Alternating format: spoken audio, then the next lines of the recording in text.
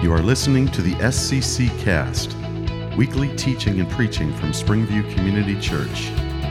Find us on the web at www.springviewcc.org. We are located at 12881 Andersonville Road in Davisburg, Michigan.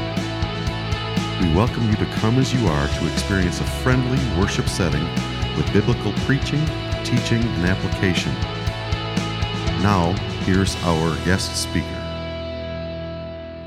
All right, well, good morning. Well, growing up, I always dreamed of being some sort of hero. And I remember when I was younger, I would be in the backyard and I would act like I was some sort of ninja or something, fighting some invisible bad guys, or I would pretend to be entrenched in some sort of battle where I'd be shooting at some enemy soldiers, or maybe I'd be in the front yard and I'd be counting down. I'd have a basketball in my hand from 3, 2, 1, and then heave the ball at the last second to make the game-winning shot at the buzzer. Most boys grow up and they want to be a hero. And I'm willing to bet that for a lot of you out there today, maybe you've had your own fair share of hero stories where you've wanted to be the champion or the hero of your own story. Maybe it's different. Maybe you weren't in some sort of battle or fighting ninjas, or maybe you weren't counting down 3, 2, 1 and shooting a basketball. Your story may be a little different, but I'm willing to bet that the structure of whatever your hero story would be was probably a little bit similar. You see, in every hero story, we usually have two things to look for. One is an objective, something you're trying to accomplish. And number two, you have an obstacle. That's something that you're trying to overcome. And so for me, the objective in a lot of my hero stories, it was either I wanted to be the greatest ninja, or I wanted to win the war, or I wanted to win the championship game. But the obstacle was always the bad guys in the way. Or maybe the obstacle was the enemy soldiers for the other army, or maybe it was the shot clock running down and being down by 2 points. See, every hero story, it has an objective and an obstacle. Now, since I've gotten older, I have to confess, I no longer go in the backyard and pretend like I'm fighting invisible ninjas. I don't typically play soldier, in the backyard, or count down and throw the ball at for the game-winning buzzer shot, or unless I'm playing with my kids. That's not something I normally do. But nevertheless, if I'm honest with you, today there are still plenty of areas in my life where I want to be the hero, where I want to win. I want to be successful. I want to overcome some obstacles. That desire in me, it hasn't really changed much since being a kid. For example, in my life, I want to be the hero. I want to be successful in my career. And I want to be successful in loving and being a faithful husband to my wife. And I want to be a good dad for my kids, and I want to be a spiritual leader in my church. These are all things that I desire to accomplish, where I want to have success, where I want to be the hero. These are goals that I want to accomplish. And I'm assuming you probably have very similar dreams and goals in your own life. Objectives that you would like to win at or be the hero in, a number of areas. However, if you've lived life very long at all, you know we live in a fallen, broken, sin-cursed world. And so sometimes the path to finding success or victory in something, often that path is blocked by an obstacle. So the obstacle to success in your career, maybe it's your boss. Maybe the obstacle to success in your career is a coworker, or maybe it's your attitude. How about in your marriage? Maybe the obstacle in your marriage, maybe it's a lack of money, or maybe it's a lack of trust between you and your spouse, or maybe it's an addiction to pornography or something like that. The obstacle to success in parenting, perhaps it's something like a lack of patience, or maybe it's something that like you're prone to getting frustrated, or you have an anger issue. How about trying to be the hero in the church and be a spiritual leader in the church? Maybe the obstacle to you being in spiritual leadership in the church is your pride. Maybe it's an addiction to alcohol. Maybe it's a tarnished reputation. See, life is full of obstacles, isn't it? As we live in this fallen world, obstacles are everywhere, and finding success can be difficult. So I want to pose a question this morning as we jump in, and this is the question I want to pose. How do we face obstacles in life with confidence? When there's an obstacle in life, when there's a giant in our life that we're facing, how do we approach that with confidence? When it requires some sort of hero, some sort of person to bring victory, where can we find assurance and hope and confidence in life? Well, I believe the answer is going to be found in the Word of God this morning. And so I want to encourage you to open your Bibles with me. We're going to be in 1 Samuel chapter 17. We're going to see one of the most common hero stories ever, the story of David and Goliath this morning. And so 1 Samuel chapter 17 is where we're going to be. And while you're turning there, I want to just take a moment to just let you know how much of a privilege it is for me to be here this morning. I just really thoroughly appreciate your church willing to just bring me back. That's an awesome thing for Ben, bringing me back more than 1 year. That's great. So that makes me feel good. He didn't cancel and this whole thing after the first year. And I just enjoy being part of this church, and some of you I'm getting to know a little bit, and I just enjoy that thoroughly. I just want to say thank you for letting me be part of this. And also, I do this every year, but I just want to say again how blessed you guys are. I mean, maybe you realize it, maybe you don't, to have Pastor Ben, but he is awesome. He and his family, yes, they're phenomenal, and I so admire Ben and what he's done. In fact, I admire him so much that I feel like, I said this before, but there are many areas in my life where I seem to be following Ben, following in his footsteps. So for example, Ben, he decided to go to Southern, and then after Ben went to Southern, I decided to go to Southern. Now, Ben finished, and I didn't, unfortunately, but I'm still working slowly to finish. But Ben went to Southern, then I went to Southern. And then Ben became a pastor in 2011, and I became a pastor in 2011. And Kelly, you guys have 6 kids now, right? Okay, so we just had our 5th kid, 5th baby, a week, less than 2 weeks ago. And yes, which is awesome. So a little girl, her name is May, and so that's our oldest is a girl. We have 3 boys and then another girl. And so I was talking to my wife recently, about that. We have 5 kids now, and talking about Ben and Kelly, and she said, "I want you to stop following Ben." That's what she told me. So just so you know, I'm no longer, we're done, but you guys can win that one. So point for the Gluckers. Good job, guys. But no, I just want to say how much I appreciate your pastor and look up to him and just encouraged by his ministry. And I feel it's great because my church is going to be blessed this morning for 2 reasons. Number 1, because Ben is preaching, and number 2, I'm not preaching. So that's great for them. So no, if you're already in 1 Samuel chapter 17, we're going to go ahead and jump in. Before we do that, though, I just want to give you some context. One of the things I'm always really feel like there's a responsibility to do is when we open up our Bibles to say, okay, what's going on in the text so far? What's happening in the story? And I'm going to really briefly give you kind of a big picture of what's happening in the story so far, and there's a reason for that. So if you know the story of the Bible, you know it opens up right with the garden story, Adam and Eve in the garden. Things are great. They're in a great relationship with God. And all of a sudden, this scaly serpent slithers into the garden. He deceives Adam and Eve, and they sin. And from that point on, the world is fallen and broken, and things are messed up. And God begins making progressive promises to his people from that point forward of a way that he can restore mankind and fellowship with him and rescue God's people. And so the very first promise we see is in Genesis chapter 3, verse 15. God makes a promise that the seed of the woman, there's going to be someone born of a woman at one point in the future, a hero, who's going to come, and this person is going to crush the serpent's head. This scaly serpent will be crushed, and this is the first promise we see in Genesis 3:15 of a coming Savior. And after this promise is made, God begins making other promises. We know the promise he made to Noah, and then he makes a great promise to a man named Abraham. Abraham is a righteous man, and God makes a promise and tells Abraham that he's going to become a great nation, that kings will come from him eventually, that he's going to bless the world through Abraham. And so we see this promise comes true because Abraham becomes a great big family, and eventually they're called the nation of Israel. And God takes these people, the nation of Israel, these special chosen people, and he establishes a theocracy over them. And what that means is just a big word to say that God is the one who is king. God is the one who is ruling this nation. They have no earthly king. God's law are the people of Israel's law. That's what they're supposed to follow. And if you know the story, eventually over time, Israel doesn't do a very good job submitting to God as king.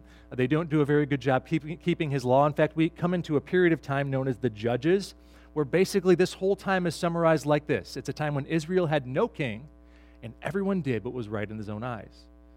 And so eventually at the end of this time of the Judges, the people, they cry out to God. They're seeking for God to send them an earthly king. And so God responds by establishing the first earthly king, a man named Saul. Saul starts off pretty well in the beginning. He looks like he's going to become a good king at first, but over time he begins disobeying the voice of the Lord. And at that time, God rejects Saul as king, and God sets his sight on another man, a man after his own heart, it says in Scripture, a man named David. And so in 1 Samuel chapter 16, which should be the chapter right before, this youngest son of Jesse, a shepherd named David, he is anointed to be the future king of Israel. And that's where our story is going to pick up. So in 1 Samuel chapter 17, where we are, Saul is now king over Israel, but David has been anointed to be the future king, although nobody really realizes it. In fact, David's life is largely the same.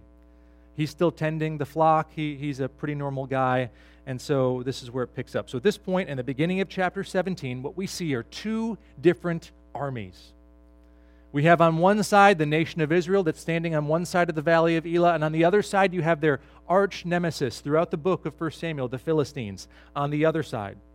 And they're gearing up for battle, and that's where we're going to pick up. So let's go ahead now, and we're going to jump in. The first point this morning, if you got one of those little handouts and you're one of those type A people that want to fill in the blanks, the first point is the confrontation. And we're going to read about this morning as we dive into our text.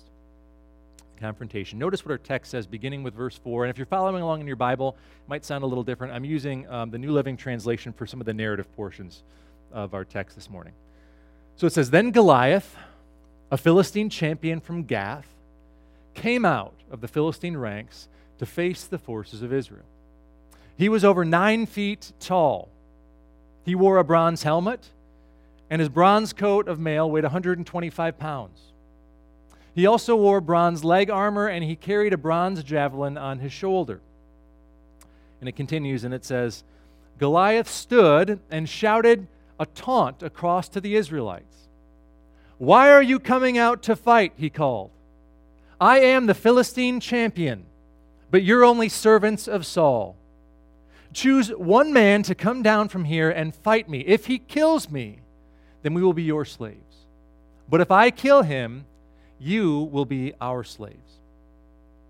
Now, as I mentioned in the beginning of the message this morning, we all face our fair share of obstacles in life, right? When we try to accomplish something, we all face challenges and obstacles.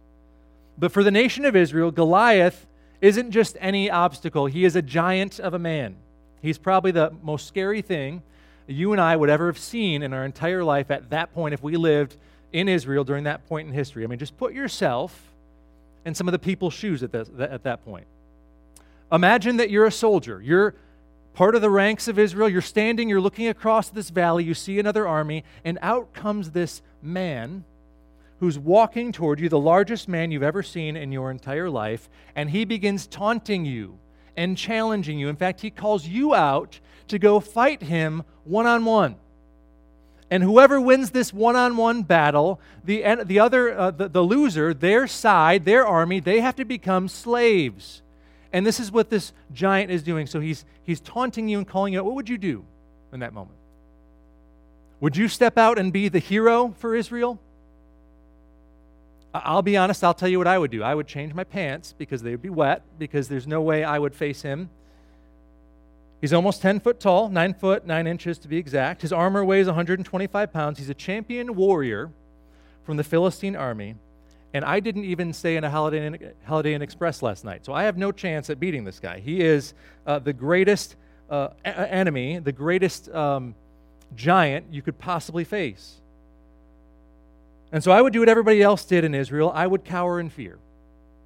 I would hide. He's just too big.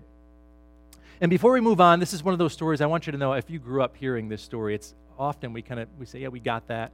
In fact, it's interesting. If you think about, I've made the drive here now, this is maybe my fourth time coming here, third or fourth time. So I'm pretty familiar with my way here. And so once you get familiar, the drive seems quicker, I realized. The first time I came, it took a little longer, and I got noticing things and driving through here, but it seemed a little quicker. When you get familiar with something, sometimes you stop seeing things. And so let me just encourage you this morning, if you know this story really well, there are some things I want to pull from this passage that maybe we haven't seen before. And this is one of the things I just want to highlight real quick. If you notice in the passage, I want to focus on the way that Goliath is dressed. From head to toe, the text tells us that he's covered in a coat of bronze mail or bronze armor. Now, the word bronze in Hebrew is nehoshet. And this Hebrew word is closely related to another Hebrew word, which is the Hebrew word for snake. It's nehesh. And what's also interesting is he's covered in this bronze armor. Now, the word that's used here for mail or armor, it's a word keskeset, okay, which I know sounds like I sneezed, but it's just a Hebrew word. And this word is almost always translated as scale. So it's found 8 times in the Old Testament, and 7 of the 8 times it's used to describe the skin of a fish or a snake. But this one time it's used to describe the armor that Goliath is wearing, this bronze armor. So you could translate this as the fact that he's wearing bronze scales. And so Goliath, he's covered in bronze scales, and this is going to be important later, and so just store that in your mind for a moment. So this is the confrontation we see. And now as Goliath challenges the nation of Israel to battle, what we're going to see as the story continues is we're going to see a contender step up. So the second point is the contender. This is the point in the story we're pretty familiar with. A hero is going to challenge Goliath, and that hero is named David. Now, as I mentioned, David is just a shepherd at this point. Yes, he was anointed to be king, but at this point he's just tending sheep. David is not a soldier. In fact, if you read the whole passage, David isn't even there when Goliath arrives and begins taunting the ranks of Israel. David is back with the sheep. He's back home. And so because David is tending these sheep, we read in this passage, he's got 3 older brothers, though. They're a lot bigger and stronger than David looks, and so they are part of the ranks of Israel, and they're there, and they're hearing Goliath taunt the people of Israel for 40 days. And so in the midst of the armies waiting, David talks to his father Jesse, and Jesse says to David, "Go over to your brothers and bring them some supplies, some snacks and things like that. See how they're doing." And so if we notice now in verse 20, this is where it picks up. So it says this now in verses 20 through 23. So David left the sheep with another shepherd and set out. Early the next morning with the gifts, as Jesse had directed him, he arrived at the camp just as the Israelite army was leaving for the battlefield with shouts and battle cries. Soon the Israelite and Philistine forces stood facing each other, army against army. It says, David left his things with the keeper of supplies and hurried out to the ranks to greet his brothers. As he was talking with them, Goliath, the Philistine champion from Gath, came out from the Philistine ranks. Then David heard him shout his usual taunt to the army of Israel. So again, David, he's now went out, he's seen for himself with his very own eyes for the first time this giant come out and begin to taunt the ranks of Israel. And notice how David responds to this. This is pretty awesome. David, he says this. He says, "What will a man get for killing this Philistine and ending his defiance of Israel? Who is this uncircumcised Philistine anyway, that he is allowed to defy the armies of the living God?" Now, I remember my first job I ever had. There's this guy I used to work with, and he was kind of a younger guy, maybe my age, and he used to do a lot of talking. He would talk about how tough he was all the time, and he would share these stories. In fact, they were far-fetched stories, and the first couple times I had heard him talk and tell these stories, I was just blown away, like, man, this guy must be really tough. And then I realized after a while that he actually was just all talk. He would just tell stories. They weren't true. At one point, I called him out on a few things. I'm like, hey, didn't you say last time like this happened and that wasn't true? And so I realized he talked a lot. And maybe you know people who are similar, who they talk a lot about how tough they are, talk a lot about what they do, and sometimes people are all talk. It's the quiet guys you got to be afraid of, right? They're usually the ones that they're sneaky and they maybe have some sort of strength. Well, here in the passage, it's interesting because we've actually heard a lot about David. If you read chapter 16 and chapter 17 so far, David has been mentioned quite a bit. But at this point, David hasn't spoken a word.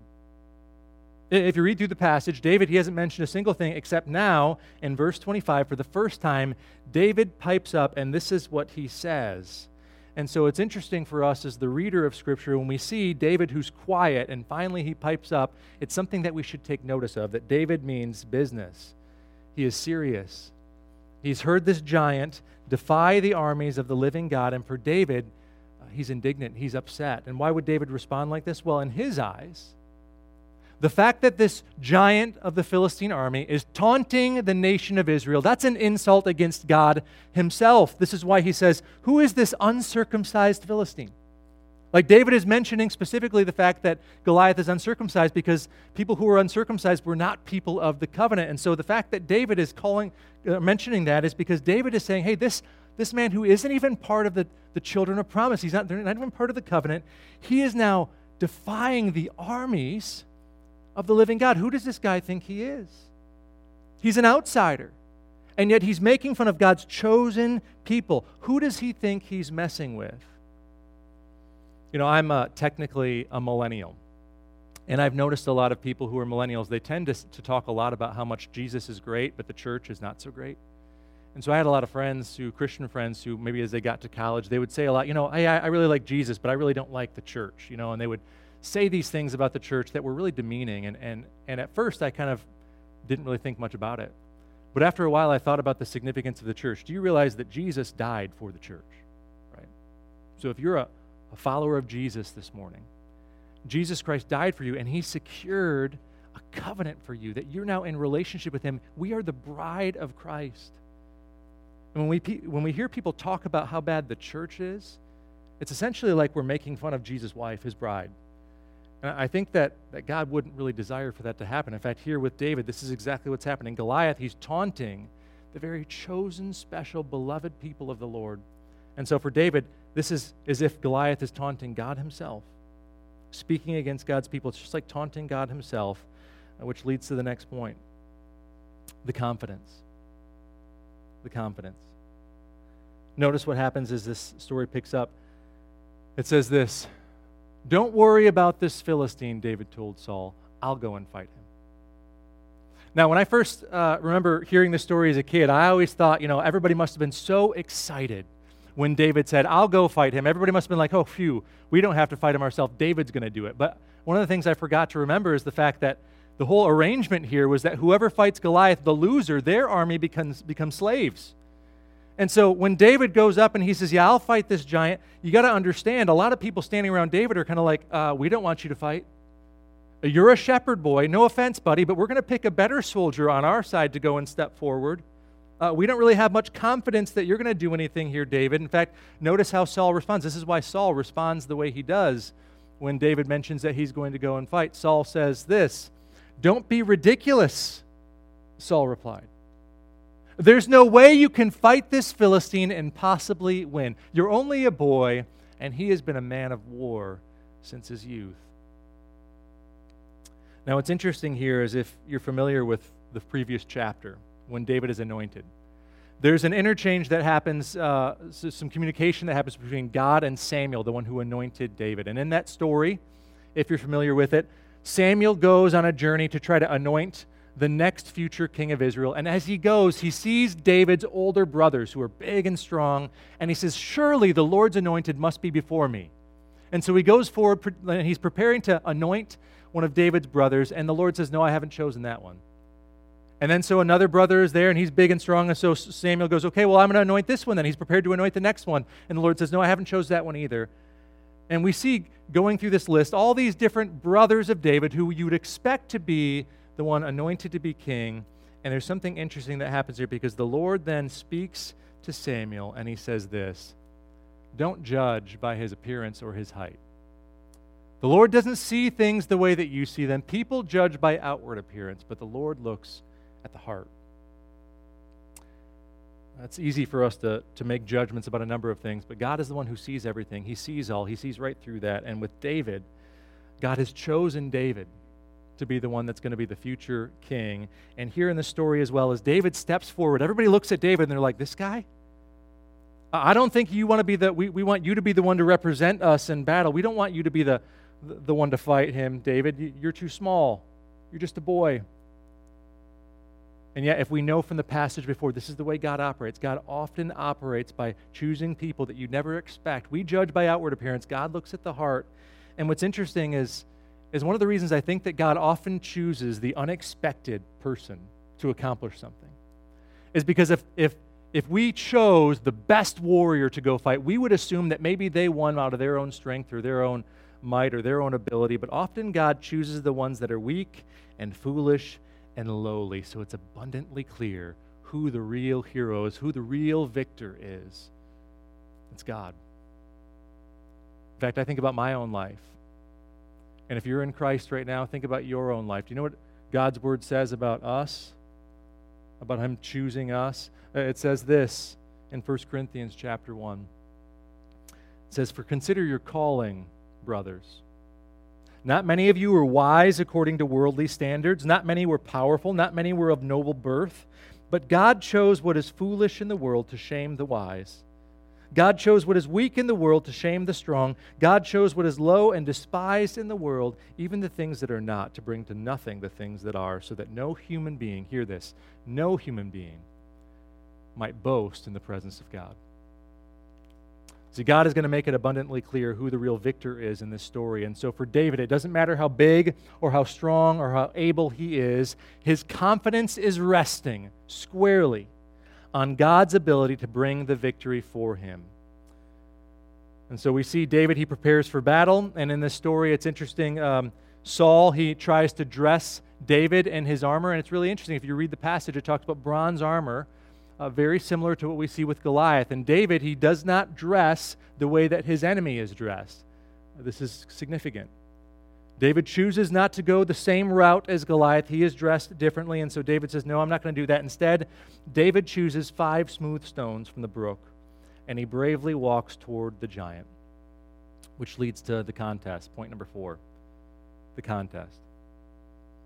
David, as he begins walking down into the valley to meet this giant, before they begin to exchange physically, we see there's a verbal exchange in the beginning. At first, Goliath, he starts mocking David and mocking the ranks of Israel once again. In fact, he begins cursing them by his own gods.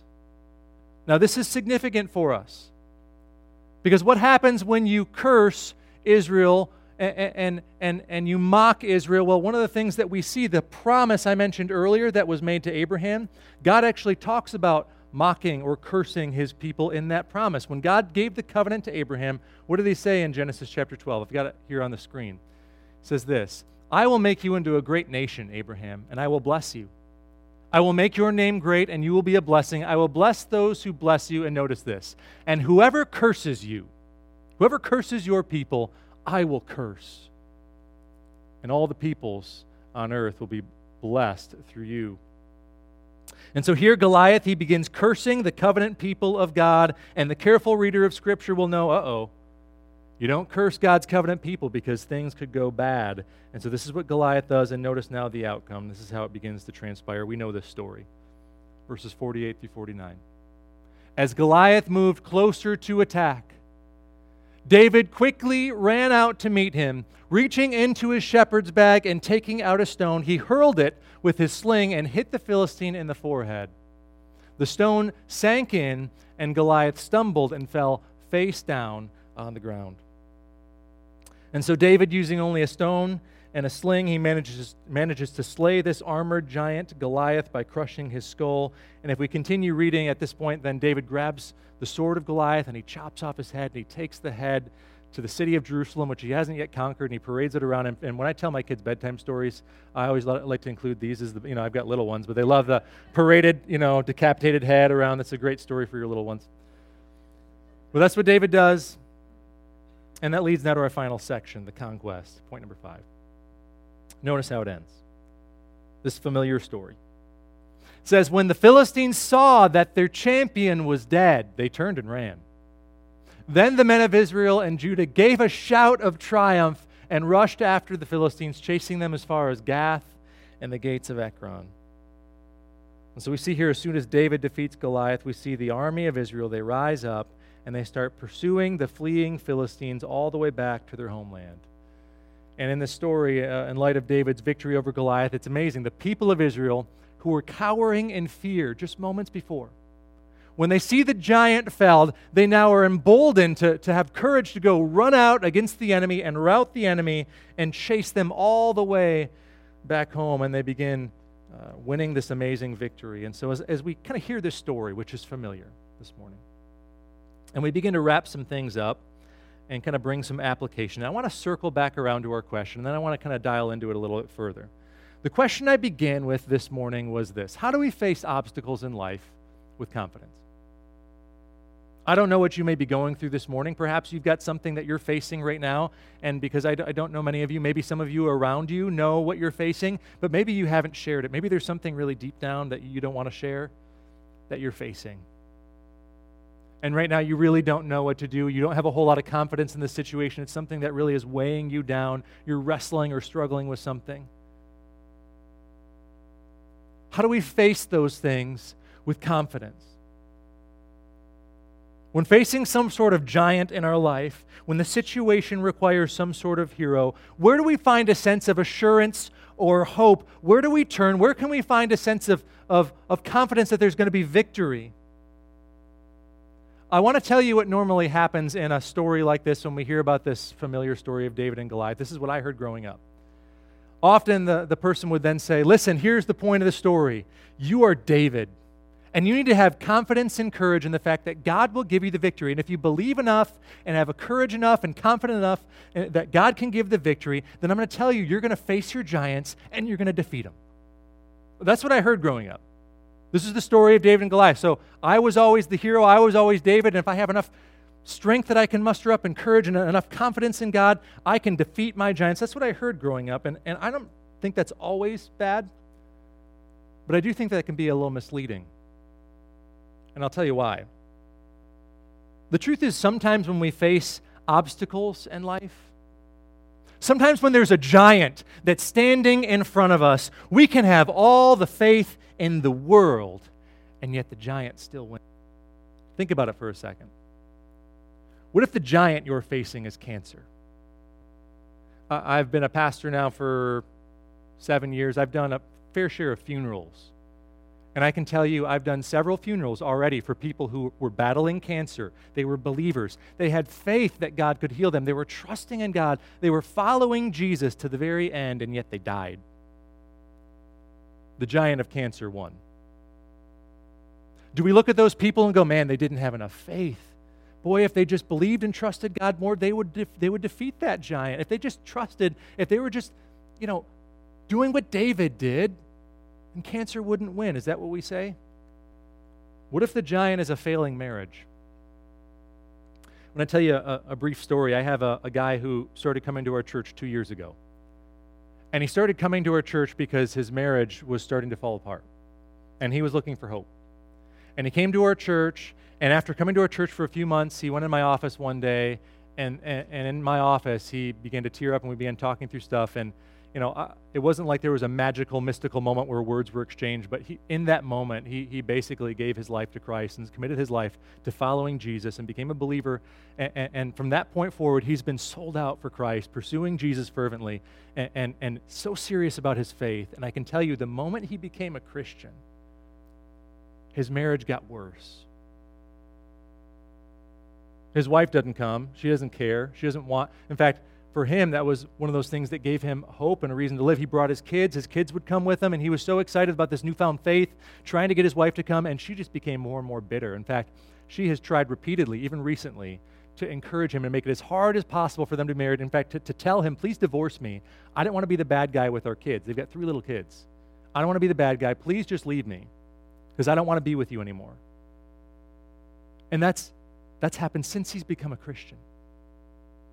Do I tell this guy right now, well, if you just believe a little harder, you know what, that giant of your failed marriage, that's going to be restored? Do I tell him that? No. I don't tell him that. You want to know why? The truth is, sometimes when we face our giants, the giant still wins. It's part of living in a fallen world. And as much as you and I would love to be the hero of this story, the truth is we can't be the hero, because if victory is resting on my shoulders, man, we're all in trouble. Now, I don't get to be David in this story. But thankfully, the story of David and Goliath, it points us to a better hero. The story of David and Goliath doesn't point to me or you as much as it points us to Jesus. In fact, in the New Testament, Jesus is given the name. He's referred to oftentimes as the Son of David, isn't he? The Son of David. That's the title he's given. And as we look at this story and we think through it with the lens of what Jesus has done for us, I think there's a better way of applying the truth of this story by making the hero the Son of David, Jesus. Think about this for a second.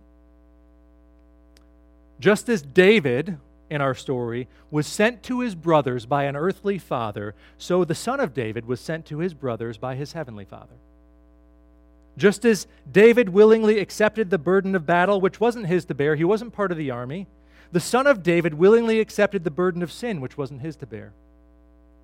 Just as David faced Goliath as Israel's representative, so the son of David faces sin as our representative. Just as David took up 5 stones to defeat the giant Goliath, so the son of David took up his cross to defeat the giant of sin and death. And just as David crushed Goliath's head as he was dressed like a serpent, so the son of David crushes the serpent's head through his death, burial, and resurrection. You see, Jesus is the true hero of the story. Jesus is the greater and better David. We don't get to be the hero of the story of David and Goliath. Jesus does. We're the fearful nation of Israel who's standing aside, wondering if someone can come and bring the victory over sin and death because there's nothing we can do to stop it. It is too fearsome and too big and too much of a giant. But Jesus comes in and he steps in and he takes our place through his death, burial, and resurrection. He is the better, greater David in this story. And so in light of this, when we ask our question this morning, how do we face obstacles in life with confidence? This should be the answer. We face obstacles, we face giants, knowing that even if we're defeated, we have hope that the greatest giant, sin and death, has already been slayed by Jesus.